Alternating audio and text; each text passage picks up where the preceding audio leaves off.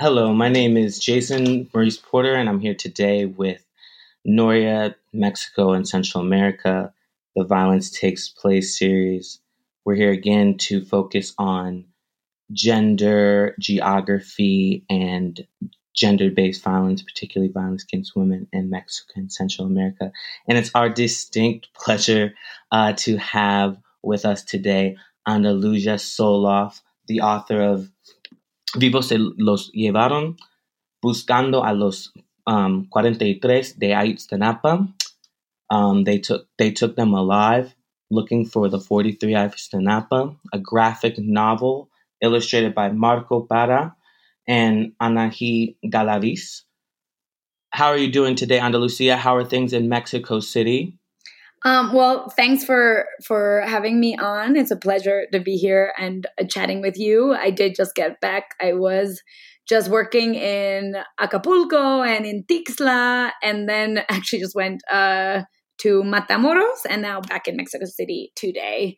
And well, here we are in times of pandemic, but things are definitely picking up in October, which is always like a busy month with conferences and workshops. And so I guess we have now all adjusted to this digital world, realizing that unfortunately we can't really see each other in person. So we gotta go on with the dialogue. So thanks for having me on. Of course, of course. And I'm sure we might hear more about how you've adjusted to the digital world because you are quite adept at communicating on so many different platforms in so many different ways, and presenting this graphic novel in such a timely manner is just another great example. So, wow, you're just coming from Acapulco, Tixla, and then you went to Tamaulipas, so you're all over the place. Before you even wrote this book, you were well known for your experience in Guerrero. Tell us a little bit about that in your work before you started getting into the work on Ayotzinapa. Sure. Well, I'm originally from New York City, and I've been living and working in Mexico for the past 10 years. And about 8 years ago, I had traveled to Guerrero when there was a community media gathering. I used to work a lot more in community radio and community media. And it was to help communities that were resisting mining concessions that were going to come into the area they lived in, and pretty much changed their whole way of life. And I remember meeting with the community police, the CRAC, in San Luis Acatlan, pueblo in Guerrero, in the costa. And that was like one of my first experiences with community media and with meeting people from all across Guerrero. And then since then, I think that was 2012, around there, I've had a close connection with Guerrero. In 2011, two students from Ayotzinapa were killed when police opened fire on a protest. And I also traveled to Ayotzinapa to report on their deaths, and was very intrigued by the school, this beautiful school with all these revolutionary murals, seemingly in the middle of nowhere, and with these like very politically savvy students. And so then when the disappearance happened in Iguala on September 26, 2014. Then I went to Guerrero, and I actually lived at Ayotzinapa School, and that is where I did a lot of the reporting, which then eventually became the graphic novel Vivos se les llevaron. But also, I have not only reported on the disappearance of the 43 students, also on other disappearances, because unfortunately, hundreds, if not thousands of people in Guerrero have been disappeared. And on a positive note, one of the beautiful things about working in Ayotzinapa is that I've gotten to know so many different of the students that studied there, and also of the journalists who reported on it. And so the students are from areas all over Guerrero, and many of them have then gone on to become teachers in other parts of the state and have invited me to visit them. And so by being able to know people and travel, I've been able to do lots of different kinds of stories across Guerrero. And one of the ones that I've devoted the most time to, which still has not come out, but is a documentary called Papi Crash. And this is because there's two entire regions of Guerrero, both the Sierra, which is one mountain region closer to Michoacan, and then another, the Montaña region, which is mountain region closer to Oaxaca and Puebla. And both of these regions, one of the main crops and the main methods of survival for the people is growing poppy. But I was very interested to know what happened when fentanyl was really came on the market, and that replaced poppy. And so that this area where people relied on poppy production, what were they going to do when they were before selling a kilo of poppy in around $1,200, which really helped improve the local economy of these mostly very poor communities, indigenous communities, and isolated, where there's very few crops actually grow because they're so high in the mountains and fairly cold. And then all of a sudden it went down to $150. So I wanted to explore what happens to people. This is similar to the investigation that Noria did about this topic. And I focused on 3 stories of one young woman who migrated to work as a jornalera, a day laborer in the camps in northern Mexico, picking grapes and leaving her small children behind. One man who was a former migrant in New York and lived actually close to where I grew up. We connected over that. And then he is still trying to make a living growing both poppy and corn. And then one man who left behind the poppy world once he could no longer live off of it, tried to go to the United States, was deported, tried to work as whatever kind of jobs and really didn't work out, and eventually entered the world of organized crime and is now a hitman. So my documentary documents these 3 stories. It should come out soon on The Intercept, and then hopefully next year a longer version will come out and hit the film festival circuit. So that's one of the other main stories that I focused on, and also working in the mountain region, finding out more about forced marriages and child marriages of young women who are forced to marry.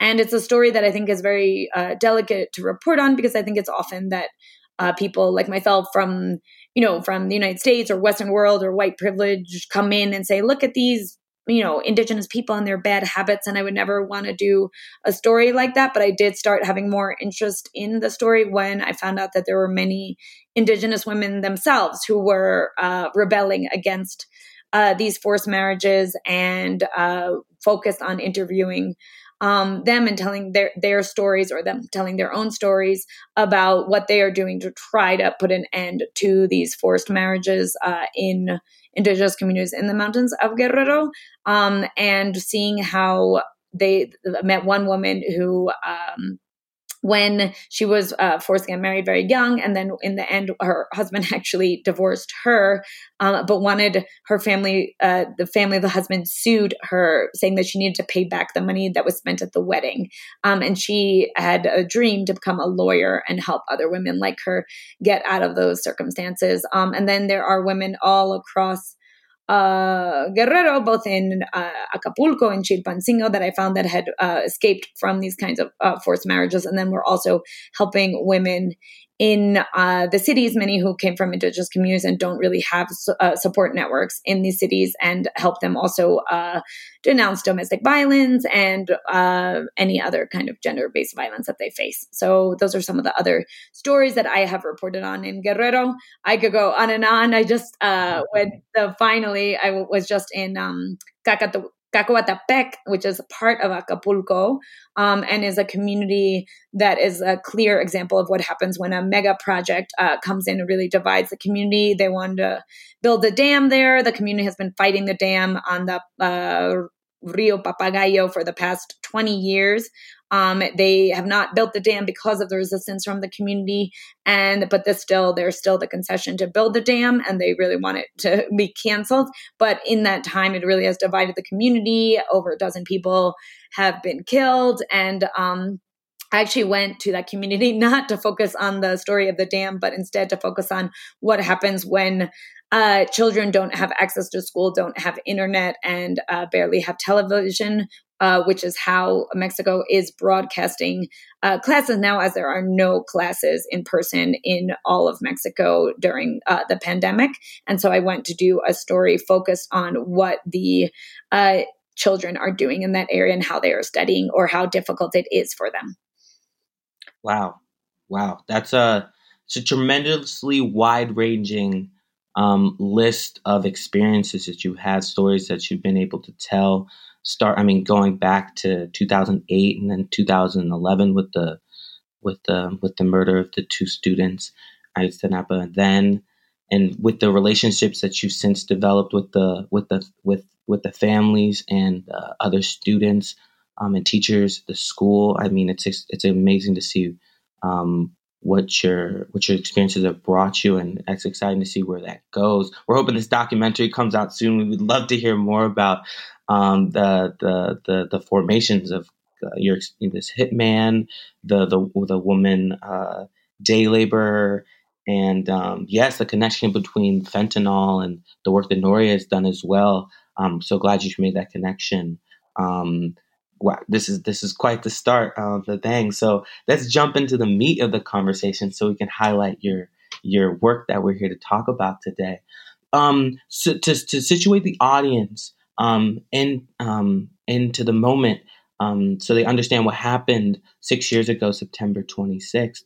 Tell us what happened, or what you knew what happened September 26th, 2014, when you began working on this case.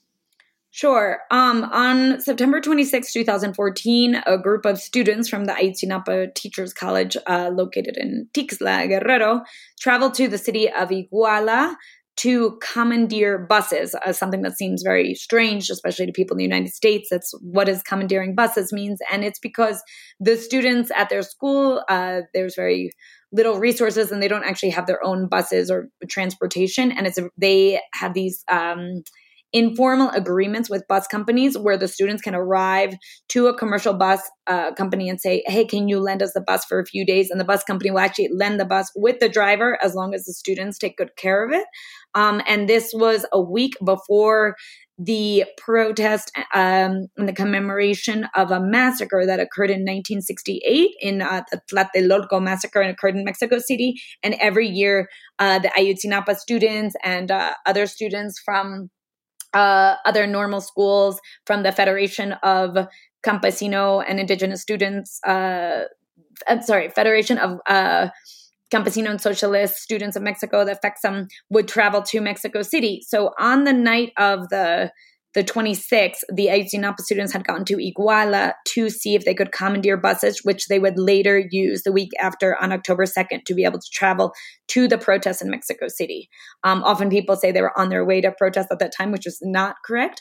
But anyways, back to they were traveling to Iguala, and a series of attacks occurred after they commandeered these buses, where they were not allowed to leave the city. They were in 5 different buses, and they were attacked in many different points. There was actually 10 different attacks that night, both involving municipal police, not only from Iguala, but also believed to be from Cocula and other neighboring towns in that area. And also there were federal police present, the army present. And in the end, the students, there were 43 students that were taken away by the police. And there were 3 students that were killed. There was one student, Aldo, who got a bullet in the head and is in a coma to the date, 6 years later. And then there were also 3 other people that were killed: a soccer player on a bus leaving a soccer match, the driver of the soccer team, and a woman passerby. So this was a night of extreme violence. It wasn't just one attack, as many people think. It was 10 attacks. There was a lot of coordination between all kinds of state forces. All of this information I'm saying right now is not what I knew at the beginning, and I think it's important to know there's still many things we don't know. What I did know at the beginning, when I started reporting on it a day after the attacks, was that 57 students were missing, that numerous people had been killed, and they really didn't know what was happening. I will say at that time, even though I had been to Guerrero, I still didn't have all that many connections. And the first few days was interested in going, but was a little scared to go by myself, didn't have anyone to go with. So I did spend a few weeks trying to convince other reporters to go with me. And everyone said, oh yeah, tomorrow. And they kept putting it off. In the end, I just said, okay, I'm just going to go by myself because no one would go with me. So I decided to go by myself. And I actually lived at the school. At the time, I worked with like a community media collective called Subversiones, and we were helping the students with a community radio station they had. So I lived at the school, and I would travel with the students and the families to all of the actions they would take, and they were engaging in direct actions all the time, going and protesting at government palaces, at the military quartels, at going.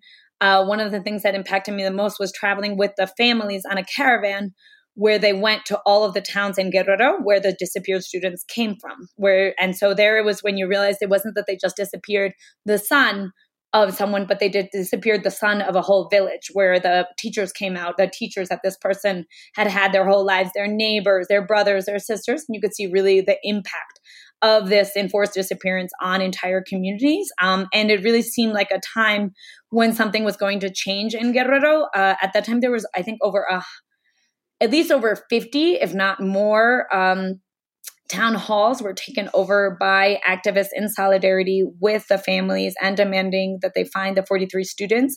And in some places, they were starting to have community assemblies and saying that they wanted to change the government and did not believe in political parties. So it really seemed like it was this moment, as people who I interviewed said, the la gota que derramó el vaso, or the last straw, where something was going to change in Guerrero. Sadly, I would say after all of these years, that change did not come about, and probably 43 students could be disappeared tomorrow, and the same kind of impunity and violence still exist. But at that time, it was really a powerful moment. And so I documented all of this for many months, but mostly for international outlets that I work for, like AJ Plus of Al Jazeera and Vice News and BBC and Waging Nonviolence and a whole range of outlets. But I did feel that not a single outlet or a single report I did could really capture the true essence of what a disappearance does to a family member, like how it eats at them. It eats at their core, and that they can't, the families didn't even want to eat or drink because they don't know if their children are eating or drinking. They don't want to sleep because they don't know if their disappeared sons are sleeping. And then this constant torture of the government saying that they then found the bodies in this hillside, or then they found them burned in a garbage dump, even though there was no scientific proof that they were their students burned in this garbage dump. And so just seeing constantly the impact that this had on the families. And I also did realize that many of the books and documentaries that were coming out were a lot more focused on the students, both the students that were disappeared, a little focused on the school, and also focused on what really went down that night. And there was very few books or even documentaries focused on the parents themselves. So that was why I wanted to do a longer project, and one that would really focus on this journey of the parents. And that is when it came to me the idea to do a graphic novel. I've always really liked graphic novels. When I was a college dropout in 2000, I moved to Pittsburgh and just hung out at the library all the time, which had the first adult graphic novel collection in the US. And I was amazed at how many things I could read and learn about history around the world. I read Joe Sacco and learned about Bosnia and Serbia, and then reading about Marjan Satrapi and Persepolis and Mouse. And I got really obsessed with graphic novels. But then later on, after many years of living in Mexico, I must say that I forgot they existed, because Mexico has many graphic traditions and it has comics and political cartoons, but it doesn't really have graphic novels in a kind of journalist or historical sense. So I forgot they existed. Until then, I saw a tweet about a graphic novel about a conflict in Africa, and it, like a light bulb went off in my head, and I was like, this is what I need to do. I need to do a graphic novel about Ayotzinapa, not just to do something different than what everyone else is doing, but also I thought that this would be what would interest readers in the United States and around the world to know more about this case, that maybe they weren't interested in it, but because it's a graphic novel, they'd be more interested. But then that's when I realized we did first like a zine version that we self-published. We did an offset print. And with that version, I distributed it here in Mexico and saw that actually there was tons of interest in doing, in telling these kinds of stories in an illustrated manner. And both the families themselves and the students were very interested. And there's one mother, Minerva Bello, from the town of Omiapa, Guerrero, and she told me that she really liked it because she couldn't read well, and that she had not even go to middle school, but so she couldn't understand these like thick reports that came out about the case, but that she did like seeing the drawings of our zine and that she could understand it more. And I dedicate the book to her, which unfortunately she never got to see because she died both of cancer and the anguish of not knowing where her son is, her disappeared son, Everardo Gonzalez. But that was when I realized that really there is a large audience in Mexico for graphic novels. And that's when shortly after we were able to speak with Penguin Random House, who decided to publish the book here in Mexico. And then it got to be distributed all across Mexico and also all across the world. That is tremendous. The levels that you present there, your way to to come to the graphic novel in particular, the fact that it's not only accessible but it's popular, and that's amazing. It seems like also you've learned so much since 2014, since the day after when you started looking into the atrocity and your experiences there since they've unfolded. And it's incredible how you described how it's not just the disappearance of a son for a family, but that of a village, an entire region at times. It's amazing how you focused on the parents. Could you tell us a little bit more about your focusing on the parents, and then your focus on mothers in particular, and what you learned about the case as you started investigating more, and then also started writing the book as well, in particular, since you had that aha moment, which was that you got to share with us today? Sure. I focus a lot of the stories told through the eyes and through the words of Maria de Jesus Tlatempa, who is a mother of Jose Eduardo Bartolo Tlatempa, from Tixla, Guerrero, which is, she lives actually very close to where the school is. And she was one of the first mothers to speak to me when I was at the school. There was a lot of apprehension towards the press and also of the families of repression, what could happen to them, threats, etc. So many didn't want to actually speak with the press. And she, but noticing that I was a foreigner, spoke to me and was like, "Where are you from?" And I told her I was from New York. And she was like, "We want our story to get out there. We want other countries to know what's going on here, because here there'll never be justice." She had it was very clear to her from early on that if this story just remained in Mexico, that there would not be justice for them and for their sons. And so early on, I started speaking more with her. And then it was on a day, there were elections in June of 2015, elections in Guerrero, and the families called for a boycott of the elections because it was, how can you, go about as business as normal if our sons are still disappeared? There's that, hundreds of people disappeared in Guerrero, and you just want to go on with having the same political parties here.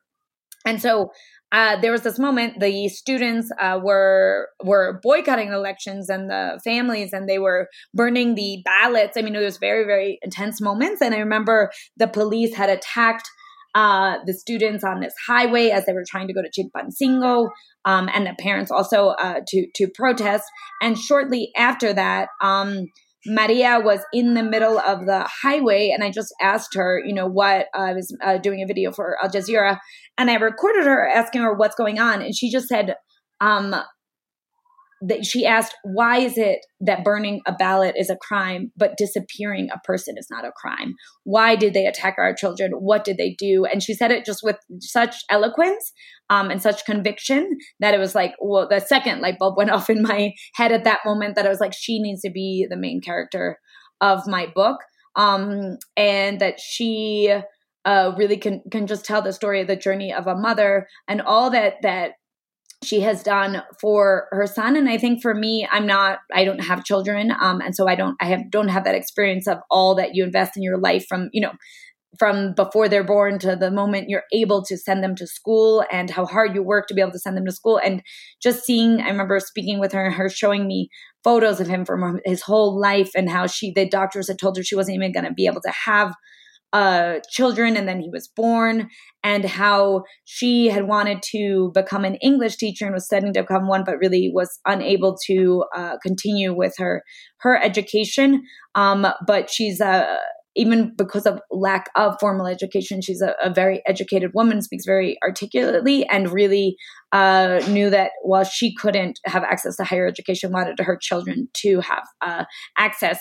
And so I started to spend more time with her, and also just saw how before she worked as a street vendor, she sold corn on the cob, elotes, and she sold Avon products. And then she became kind of like this voice of the movement. In the beginning, it was mostly male voices and fathers. And as time went on, you could see that the mothers started playing a more central role. And then she actually went to the UN to speak at an Indigenous Congress on the disappeared students and what had happened, because many of the students are from Indigenous families, herself from Indigenous family, and about she spoke there, and then also has traveled across Europe and speaking about the case of Ayotzinapa. And we maintain a tight relationship. I just visited her last week in her house in Tixla, and got to see both of her students, or both of her children, studying on their computers, since they don't have classes in person. And she one thing that really affected me, she showed me this sneakers of her son, and she has his sneakers waiting for him to come home, and his laptop, hoping that someday he will come home soon. And she just also talked about how she really loved the book and how it helps other people understand the case, and how people always ask her to if she could lend it, and she says, no, if I lend it, they'll never give it back. But one thing that she has liked is that also the book helps keep the case in the press. That people, every time that I am interviewed about the book, that it reminds people that this is still an open case, that the students are still disappeared. They still don't know anything about their whereabouts 6 years later, and that the book helps keep the case, keep people talking about the case. Wow. That's tremendous. And at her quote, "Why is burning a ballot a crime when disappearances aren't?" I mean, that speaks volume. The way you focus on her in the book is a game changer, I feel like, in the graphic novel realm. So it's really cool how it inspired you, and I feel like you might inspire other forms of graphic novels from the perspective that you did with focusing on Maria de Jesus. But she wasn't the only parent that you focused on. Can you tell us a little bit more? Sure. I also focus on another father, Don Benito Guerrero. And I focused on him. There's also a reality when you're reporting any tragedy or any events, that you as a person have a certain connection to other people, so maybe there's 43 families, and I know all of the families. And I recently, on the 6th anniversary, was finally able to give every single family their copy of the book, because of the pandemic, it was hard to see them before, and an event we had with the families was canceled. But I finally got to give each one the book. But there are some families, of course, that myself as a journalist builds up more of a relationship with. And so the family Guerrero, they're from Omiapa, which is like on the outskirts of Tixla, a very rural area. It's where they produce mezcal. It's beautiful. The mezcal is very good. We used to sell it actually to finance the book, because until it was picked up by Penguin Random House, it was always a self-financed project that we also never wanted to get any money from the government due to that this is about government repression. And while there is a lot of financing of the arts in Mexico from the government, we decided that we did not want that financing. And so we used to sell mezcal from this town to the book. But anyways, back to Don Benito. And so I met him through another family that were actually teachers of, or they were coaches of basketball at the school, and they would do basketball tournaments in small towns. And also, they helped organize an event where the students dressed up as clowns to bring awareness to the disappeared students. That is also in the book, that this clown episode. But when this family that did these events of the clowns and the basketball, they brought me to the town of Momiapa. And this was a moment when very few families would allow any reporters to go to their homes, and when they opened up their home to me, and there are 3 families in this town that had disappeared students in a very small town. And one thing that really struck me about Don Benito was that not only was his son disappeared, but that they had murdered him in the media an extra time more than all, like what the media had said about all the other students, because they had believed that his son was the student whose face had been ripped off, which was actually Julio Cesar Mondragon. But they had told him that it was his son, Giovanni, and he had to go to the morgue. And since the body had no face, he couldn't tell, because it really looked, parts, the height, the color of the skin did look as if it was his son, and that he had to hug this body in front of him and try to determine if it was his son. And by hugging him, he said, "This is not my son." And he went back and he told everyone that it was not his son. And they insisted again, no, it is your son. He had to go back another time. And at that time, when he went to the morgue again, the wife of Julio Cesar Mondragon, who had just had a daughter that was a week old, or few days old, was there, and she said, "It's not your son, it's my husband." And so that was this moment where he felt this, this relief, very sad that it was, of course, this woman's husband, that it was not his son. And I think that story was just so touching and so horrible. I mean, something that we hope no one ever has to do is to hug a dead body to try to determine if it's your loved one or not, or if it's your son or not. And then started documenting closer his story. Also, I think it just represents all of, he himself had been a migrant in the U.S. A lot of the Giovanni's other brothers had been migrants in the U.S. And that just showing that like Ayotzinapa is one of the few alternatives that exist for young men in Guerrero to study, and that many of them, one of the other alternatives was migrating to the United States and working in construction or working in other, undocumented labor. So I just think that his story represented a lot. And then as time went on, there were other developments that were focused exactly on his son, that they believed that they found a bone that belonged to him, which was proven that was not true, just the possibility existed. So I think it just also showed kind of this emotional torture of the government, of their misinformation, and how it affected his family. And then another thing is, when doing the graphic novel, you need to continually, when writing the script, I needed to go back and get more and more details all the time. And actually, where they live, there's no phone service, no internet. Now there is, 6 years later, but at the time there was not. And so his daughter, Anayeli, sister of Giovanni, who's also a character in the book, she really helped me a lot, because she lived in Tixla and had phone service. So she would assist me with a lot of the details that I needed about, when they first got these phone calls, how they went to searching for her brother. And so she helped me reconstruct a lot of what had happened in the case of her brother. Wow. That is such a salient point, highlighting how Don Benito had to experience the death of his son twice. I feel like that's a narrative we've oftentimes heard in the history of Guerrero, the death of Juan Escudero twice. That book has come out, the death of Vicente Guerrero twice. That book is yet to be written on, the hero of Tixla. That's, I mean, it's hard to know how to respond to something like that, and to bring that attention to so many audiences is tremendous. I do have a question about your experience in community media and radio, because that's was your start, and it also seemed like it had a really important way, or a really important was an important avenue for you as you started working in Ayotzinapa. How did it unfold in any different ways as you started writing the book? Do you still have connections through community media and radio today? Sure. Yeah, I mean, I think just to go further back, a slight anecdote that I actually never studied journalism. I became a journalist because of community radio. That I was a late night punk rock and hip hop music DJ. And I used to talk about politics a lot on my show, which was like a community university station where I was not a student. I was just a community member. But and the director of the station said, if you're going to talk about politics all the time, why don't you just get a news show? And I said, okay, fine, give me one. And so that was back in, I think, 2003. So that's, or 2004, around there. That's actually how I became a journalist, was through community radio, and how learned over the years how to be a better journalist.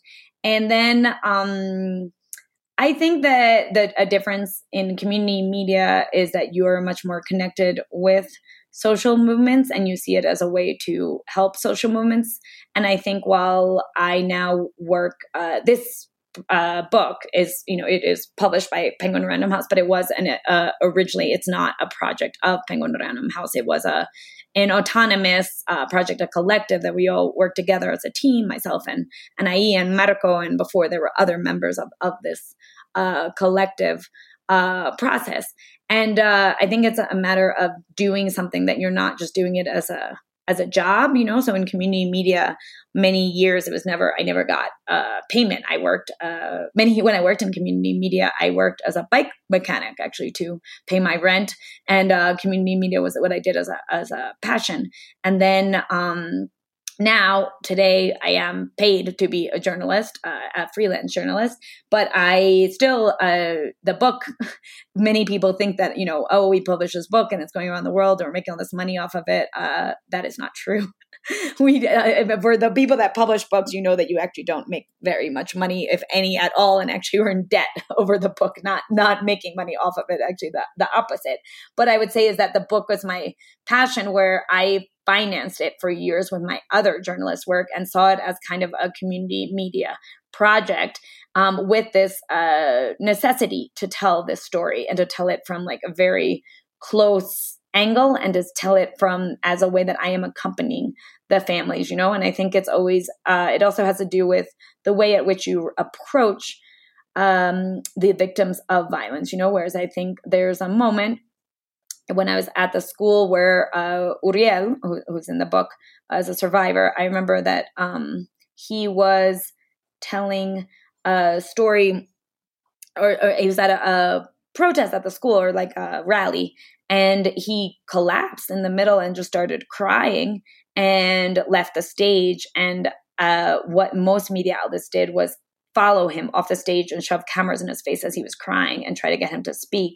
And I just decided to not even go there, because if he's stepping off stage just because he doesn't want to talk, why would a media outlet follow him? So I think it's a lot about what you decide to report on and how you approach those that are victims of this violence. And I think if you, in community media, you always see yourself as not wanting, as one kind of like the extended communication arm of a social movement, which I think now, as I'm more in journalist world, I don't necessarily see myself as that, but do see the work I do, that it is helping the social movements, that I'm not ever trying to pretend to be objective, because I'm not. I'm not saying, I want to tell the full story and why did the police open fire that night, which there are useful work like that. I know in this series you've interviewed also Daniel Herrera, who wrote La Tropa, which is about why do soldiers open, why do they kill? So I do think it is valuable to have that perspective, but that's generally not the perspective that I focus on. And also I think back to the importance, I think, of community media is trying, getting this information to people and not focused on it being part of the interest of a media outlet that, makes money off of subscribers or makes money off of, selling the newspaper or people watching television, that it's really just more, I wanted to do this book to get this message out and not be in the interest in like the financial interest of anyone. And just one final anecdote of community radio. Shortly, the book came out in December last year. It was fully released this year in 2020, but it had been printed last year. And I went to do a workshop in the community of Xochislahuaca, Guerrero, which is a coastal mountain community. And I presented the book in their radio, in Radio Nonda, in their anniversary. And as I was presenting the book, someone was live interpreting it in Amusco, the local indigenous language there. And I spoke about how young people had been really interested in the book and had wanted to read the story when they don't normally like reading books. And shortly after, a father came to the radio station presentation where I was and said that he wanted to buy the book for his children. So that was amazing. He had heard it in Amusco on the radio, and then come and bought the book. So that was a really sweet community radio story, and how it's also can share the graphic novel, even though you can't see the images on community radio, but still share it that way. Wow, wow, to be presented and to be heard over in Amusco, and then to have that interaction with a parent. I mean, you've talked about access on so many different levels. You've really focused on like how the community has shaped your aesthetic going into the book, but then the book's formation from being financed by Mezcal to being by having the engines, engines being the families in Tixla. I mean, it's really such an honor to have you today, because I really feel like this perspective not only has shaped the discourse around Ayotzinapa, but I mean, even wider discourses. I mean, your perspective in working in Teen Vogue for the last few years you've been fundamental on the shift in the political conversation that amazing outlet is having right now. I mean, and not to mention Vice and BBC, but Teen Vogue comes to mind. I honestly don't think we'd be having this conversation today if I wouldn't have met you years ago over Chilaquiles talking about graphic novels. And because I mean, I feel like you've inspired, or how people have these conversations and how they are started with the community in mind. It's just and then just the way you've just been. I feel like listeners, I hope you're taking some of this inspiration. She's been so open, honest, from your relationship with college, your relationship to the study of journalism, but to be where you are today and to have influenced different platforms. It's a true pleasure to be here. So we end on your book, which in terms of breath, is coming out in Norwegian soon. Is that correct? Correct. It just came out in Norwegian. I actually just did a presentation before speaking with you for a class in Norway. I don't speak Norwegian. I spoke in English. And it's amazing that it came out in Norway, because there have been delegations over the years of human rights activists in Norway who have come to Mexico and participated in trying to demand justice, both for the case of the 43 students, in other cases, of indigenous struggles, etc. And so some people that had participated in some of these delegations, I knew, and also through community media knew them, and they reached out to me to say that they are starting a new publishing outlet. That's not the word, but that's fine. Mm-hmm. And and the Spanish in the head. But anyways, so this new publisher that will focus on publishing material from Latin America in Norwegian. And so they wanted to know if they could reproduce my book. And so it's funny because I am currently working on finishing the translation in English. And it's actually very difficult to translate because these students use lots of regional terms and even basic things like tia. When the students speak to the mothers of Ayotzinapa, they refer to them as tia because that is aunt in Spanish, but they're not their aunts, but they are their aunts because they see them as, their own family members. And so then it's like, how do you translate that? Because if I just put aunt in English, no one will understand that. So translating has been very difficult for me in English. And then it's ironic because they translated it a lot faster in Norwegian, and the book's already out and circulating around Norway. But yeah, we hope the English version hopefully will come out next year. And then also, I am interested in publishing a Nahuatl version, an indigenous language here in Mexico, and hopefully many other languages. We're going to present it soon in a graphic novel festival in France via Zoom, of course, but and activities because in France there's a lot of journalistic and historical graphic novels. But returning back to, I guess just mentioning Teen Vogue, I have written for Teen Vogue over the years, and it's amazing, that I, as many young adolescent girls in the US growing up, read magazines like Sassy or 17. And then at some point you're like, this is garbage. I don't want to read this anymore. But it never had really those kind of political articles, which now when I look at Teen Vogue, and I remember when my first article came out on disappearances, it was the same day, I think, as the Met Gala, so it was like all these articles about the Met Gala, and fashion, and then right next to it, a story of mine about 3 film students who had been kidnapped and disappeared, which was my first article that I wrote for Teen Vogue, and it was like fascinating to me that this article could get out on that platform and that they were even interested in it.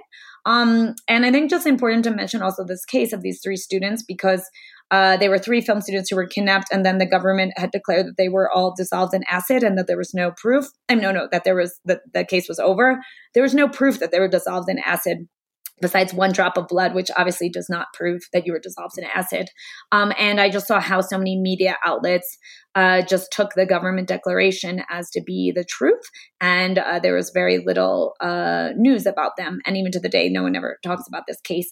And it was very sad to see that after Ayotzinapa, where we saw that the government had made declarations that these students were burned to death in a garbage dump, and then it was proven to not be true, that this, quote, historic truth was not actually historic truth, to see that just a few years later, a similar case happened with fewer students, but that the government once again made declarations and the media all repeated these declarations, and then the case was forgotten. So that was one of the stories I wrote in Teen Vogue. But I think I'm continually trying to criticize what is printed in the media, because another story, which is with Don Benito, as I mentioned, that they said that a bone that was found belonged to his son, but it turned out that it exists the possibility that it belongs to his son, not that there is a high probability. And when I went back and looked at the dates of the media that came out about it, all of them said, another student identified, even though that there was no proof of that. So it's really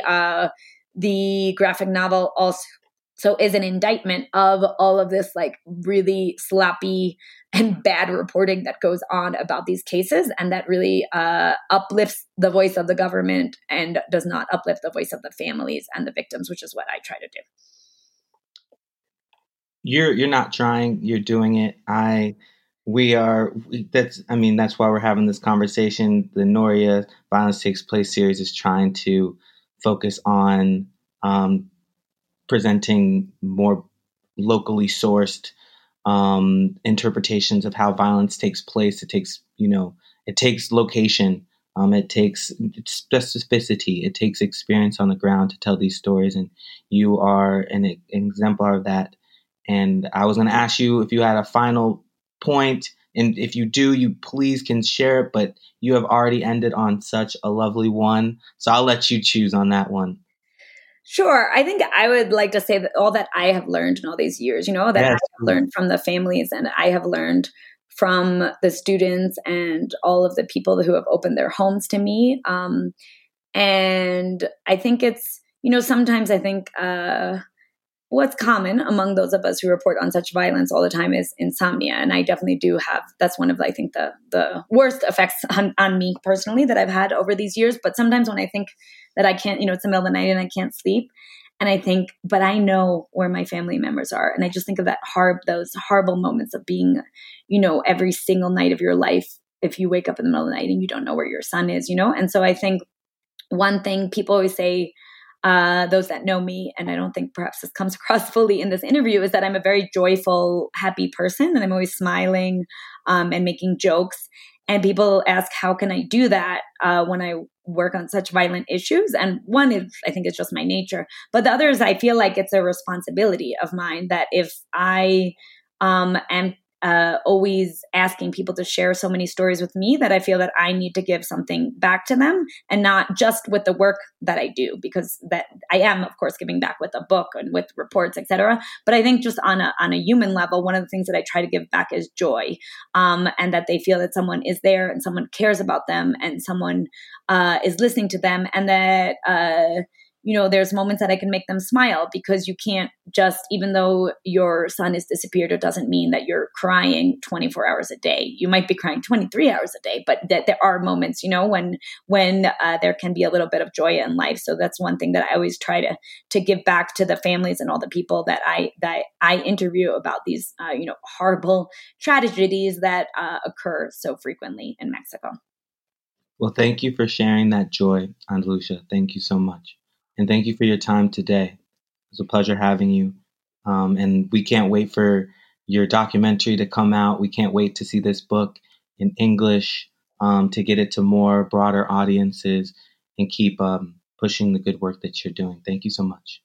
Thank you so much. And if anyone's interested in getting the book, you can actually just go to the Penguin Random House page and look for Vivo Celeste llevaron, and we'll have all the links where you could get it from IndieBound, from Hudson Booksellers, from places that we don't like, but they also do sell the book, like Walmart, Amazon, Target, and then Powell's. And in Mexico, you could get it basically at any bookstore. And actually, more independent bookstores in the U.S. are starting to carry it. And hopefully soon will come out in English. So thanks so much for this interview. And if people want to follow my work, they can follow me at Anda la Lucha, and that's on Twitter and Instagram. And then the graphic novel also has accounts, which is Alive You Took Them, both on Facebook, Instagram, and Twitter. And thank you so much, Jason, for taking the time to speak with me and inviting me. And I'm always inspired by your work, so it's been an honor to be able to speak with you today. Thank you. Thank you. Too kind. I remember when your book came out in Mexico City, I remember being there, and if you're in for a treat, if you haven't read it yet, whoever listeners, you're in for a treat. You have a good rest of your day, Ana Lucia. Okay. Thank you. Have a good day.